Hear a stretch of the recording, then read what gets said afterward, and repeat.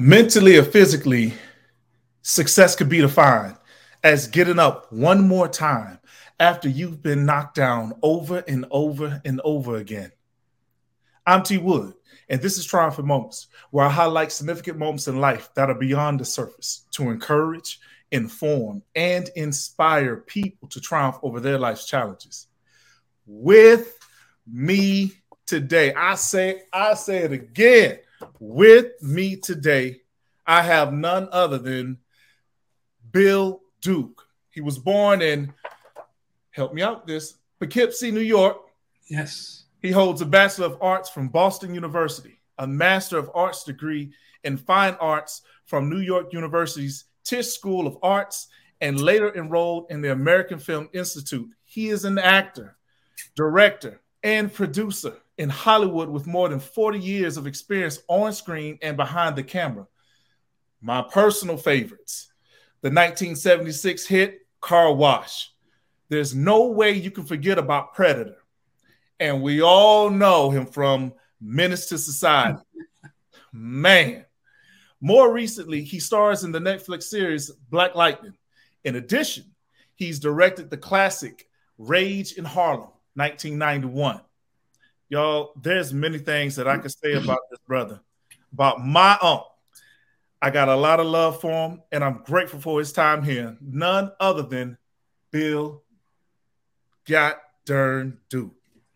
How you doing, my brother? Thanks for having me. I appreciate it. Absolutely. I tell you what, before we just jump back into it, do you have a certain regimen that you do in the morning? Like, I know you don't have a regular day, but let's say Monday through Friday. Is it push-ups, sit-ups? Is it prayer? Is it meditating? What is? Every morning I meditate for it's been for like 50 years, more. I meditate for an hour and a half. Okay. And then I have a trainer, and Andrew Thomas, and hour and a half, we go through pretty rigorous training and walking and machines, etc. Then I do Pilates, because it really helps with, a lot of good things, and physical therapy.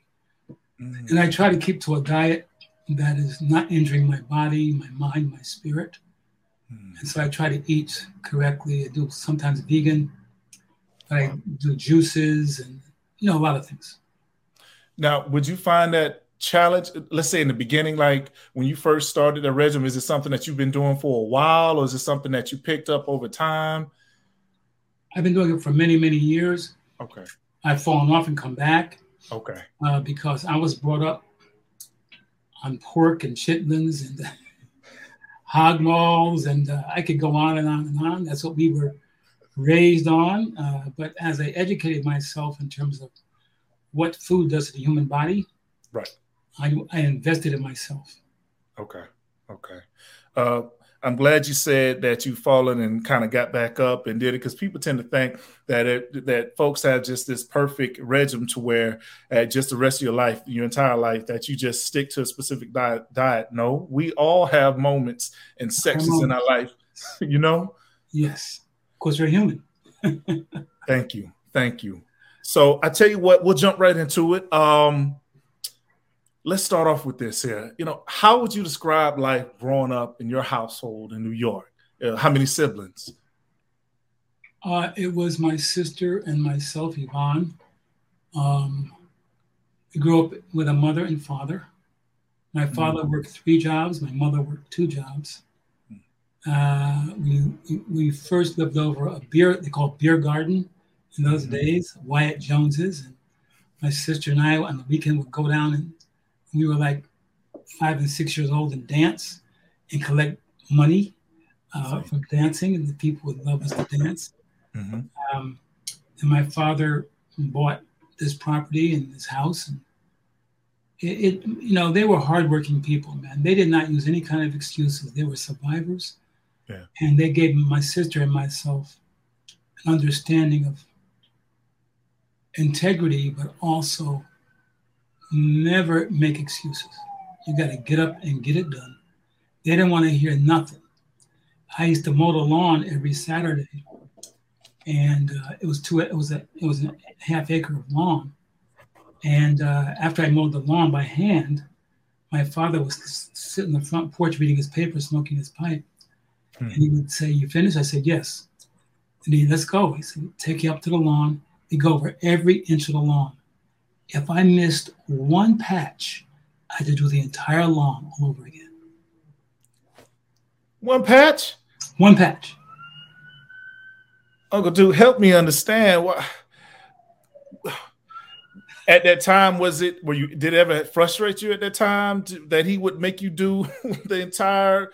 I used to get so pissed off that one day I said to him, "Mrs. Johnson next door has a lawn and she's got patches in her lawn."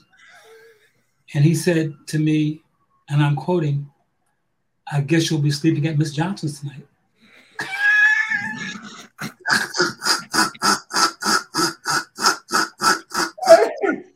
Hey, they didn't play, man.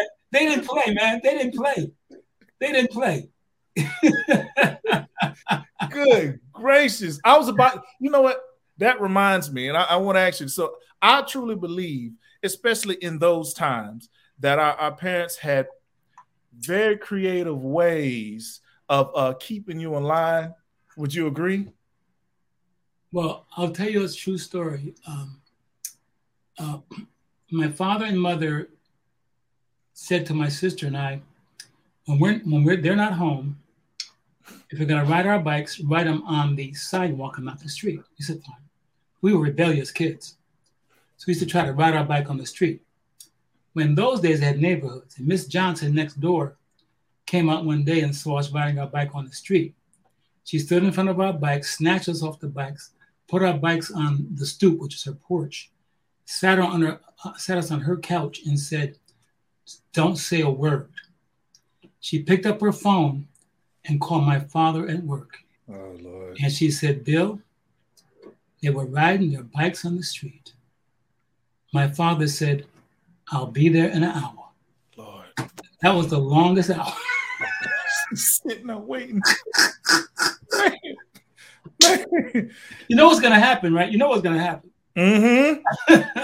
Mm-hmm. See, this is why I said, especially during those times, our parents had very creative ways. It was very effective. Very effective, and it worked. Can I tell you one more story? Talk to me. One day, my sister, we got a spanking, and we were like 6 and 7 years old, and we decided we're going to run away. So to tell you how dumb we were, we ran away to the attic and took the dog up with us, and we took sandwiches. And so my parents came home, they were looking for us, and they couldn't find us, and they were upset and everything. And unfortunately, the dog barked. Jeez, man. They came up to the attic, took us out of the attic. They hugged and kissed my sister, hugged and kissed me, and then they whipped my sister. Wait. Then they whipped me, and then they whipped the dog. The dog's like, no. Wait a minute. The dog. No, what did the dog do? No. What was the dog name? Hold on. Spotty. It was Spotty. All right, we gonna have you said Spotty? Yes. We're gonna have a moment of silence for Spotty. That was okay. Man. This further describes why I say that they were absolutely creative. Now, you know how siblings, they come together and it's usually the older one, I guess, is supposed to automatically be the ordained leader. You just have to do what the older one says. Is that the way it rolled with you and your sibling? No. My sister was a very, how can I say, strong-willed young lady. And she did not want to do anything anybody said, except what she wanted to do. So I told her, if I told her to try to do something, she would look at me like I was insane and laugh. No. Yes. No. And she was serious. Yes. She didn't play. Man. How did you how did you work with, it's your sister, so I guess it's just love. You just, when she would laugh at all, you just be like, just move on, or would you like put emphasis like, listen to what I'm saying? I would say, yeah, like listen to what I'm saying. But during those arguments, she would have a stick in her hand. Okay. All right. Okay. All right. That just gave me and put a picture in my head that I get it. I have an older sister, and I get it. Kind of simplifies things, doesn't it? See, and the thing is, clearly you're taller, bigger, stronger than your sister, so you would think. Oh man. No, sir. Didn't work that way. I tell you what, I'm gonna switch lanes here. Well, now it's been said that you initially were going to pursue medical school before you began studying English, dance, and drama. Could you speak on that? Well, I really wanted to be a doctor because my parents said, do something that's going to make money. And in those days, doctors were, professional. They made money all the time because people were sick all the time. Right. But I was in junior college, and they had you in pre-med school cut up cats, wait a minute, squalus, acanthias, which were like, dog, whatever.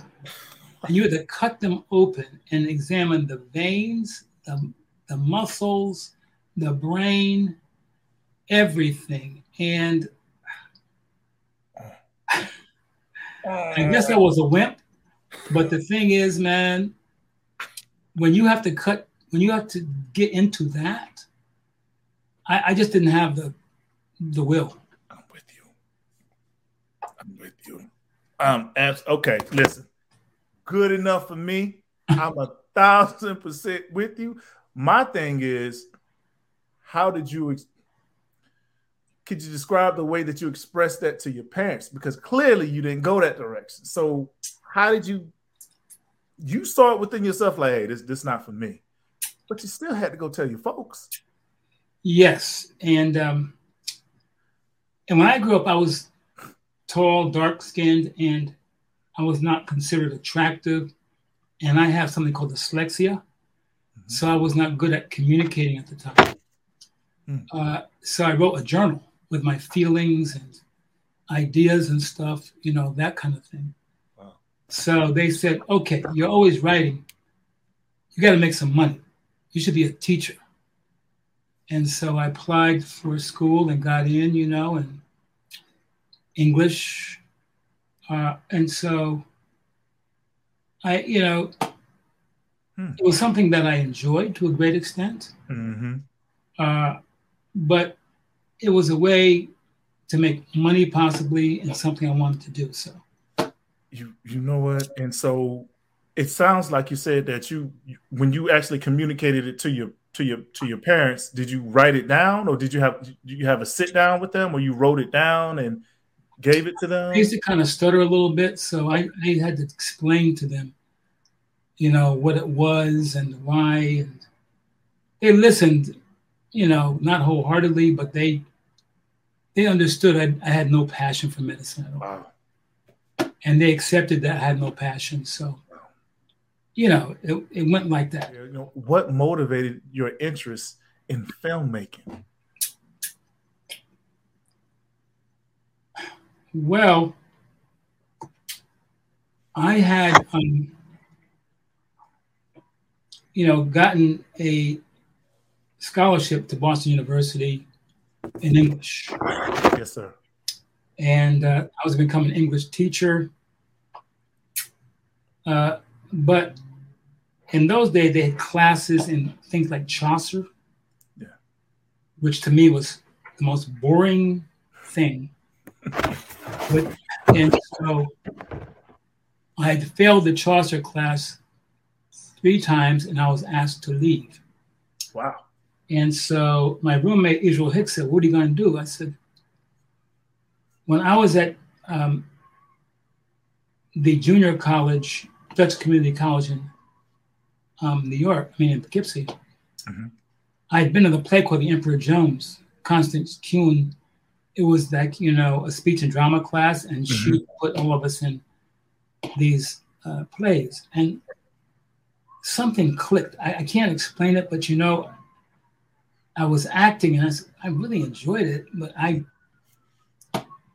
So I went to study English at BU, and when I dropped out of the Chaucer class, they kicked me out of the class. And Israel Hicks said, "Why don't you go up? You always keep talking about this acting thing. You should go up to Lloyd Richards, one of the first Black directors on Broadway, is up there. So I went up and I auditioned. I got in, and I'm glad there were no social media or cell phones in those days, because the next semester I was dancing across a ballet stage in tights. It's not a sight, sir.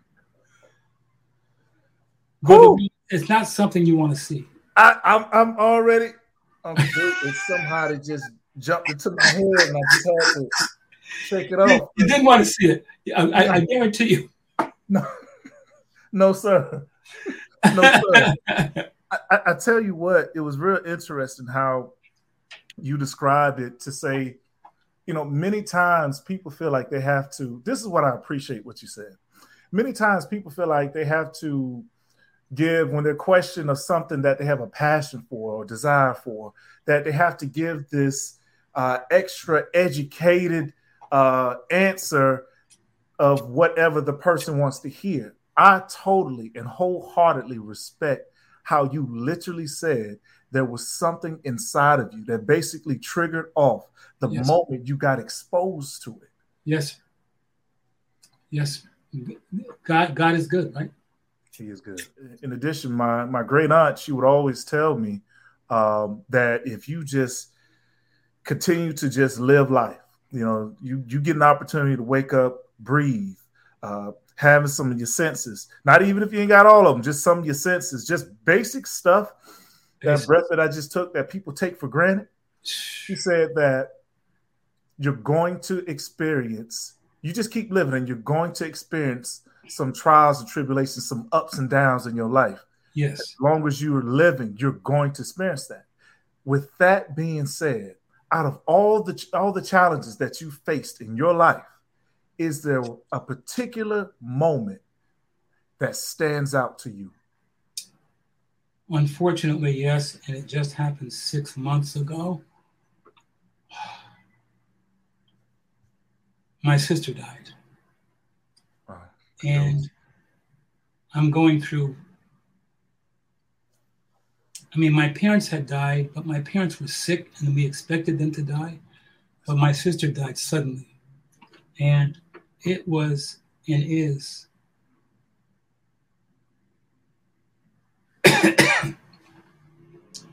I cannot describe it.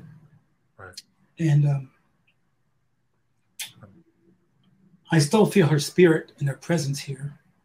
She's with us. Right. I love her till this day. I always love her. But I'll always miss her. We used to talk every day. We loved each other unconditionally. She was funny. We used to have, let me give you an understanding of her personality. Okay. We used to have, like, say, an argument, right? Right. And when you argued with her, she was silent. And I would run my mouth. And she'd look at my face. And when I was finished, I would say to her, you understand what I'm talking about? And she would look at my face and say, did you say something? Oh, no. No, she didn't. No, Uncle Duke, no, she didn't. She didn't. No, she didn't. Did you say something? If that ain't the best way to shut something down, now I got to use it. Oh, man, she was just brilliant, beautiful. I miss her. That's all I can say. What is helping you cope and what is helping you continue to press forward in other things that you have going on in your life, knowing, she's in a place that where she's able to watch over you? What mentally is helping you press forward? My belief in God, my meditation every day, the values my parents gave me. They used to say, talk about how it's not how many times you get knocked down, it's about how many times you get up. And we used to come to them with excuses and complaints. Yes. And in those days, they would listen, and then they would just make you understand that no excuse you gave was relevant. Wow. Because they were trying to prepare you as young Black children. Come on. What you were going to face in that world. And if you were a baby crying and sniffling because someone called you a name, or someone treated you unfairly, or the other kids, did this, that, they said, we understand, but get up, go back, and do what you're supposed to be doing. And Uncle Duke, with that, it's like, I want all the followers and listeners to know that you're not saying it's easy.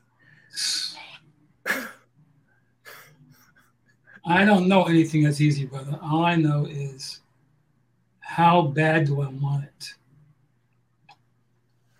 I want you to take a quick second to picture this in your mind, and you tell me first thing that comes to your mind.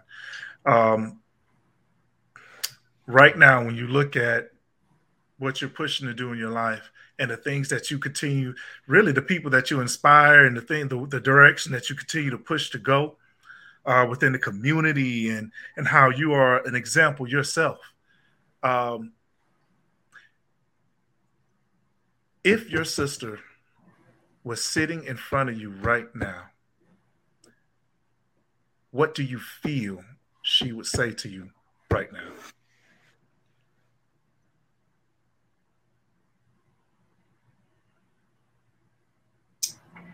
She would say something like, I appreciate what you're talking about, but get up and do something about it. Wow. When you think about everything that we've talked about, it could be some morals or a creed that you live by. What is some encouragement for Free that you can provide right now for all the listeners and the followers of this podcast, no matter what it is? You like quotes? I have several quotes. Ready for them. Winston Churchill. True power is an individual's ability to move from failure to failure with no loss of enthusiasm. Another quote. Aspire to inspire before you expire. Number 3.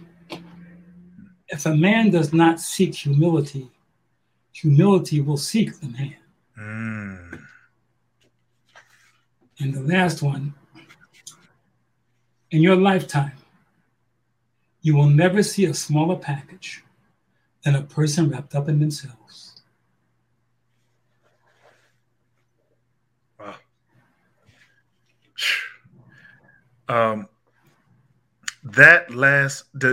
Out of all those quotes you just said, is there any one of them that might affect you the most, or just kind of stands out the most to you, for you? Aspire to inspire before you expire. Man. I tell you what,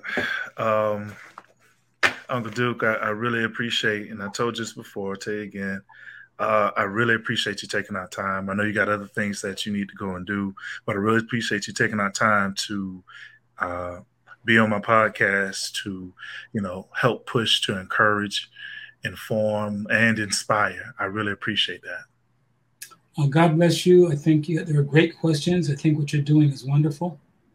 It is triumphant, and I really appreciate you as a human being with a purpose. Yes, sir. And God bless you for that. Yes, sir. Thank you. As I've said before, I'll say it again. Sometimes in life, you must fail in order to succeed. But one thing must remain certain, that under no circumstances do you ever give up. True. I'm T. Wood. I'm with my Uncle Bill Duke. Showing love, y'all. Take care. God bless.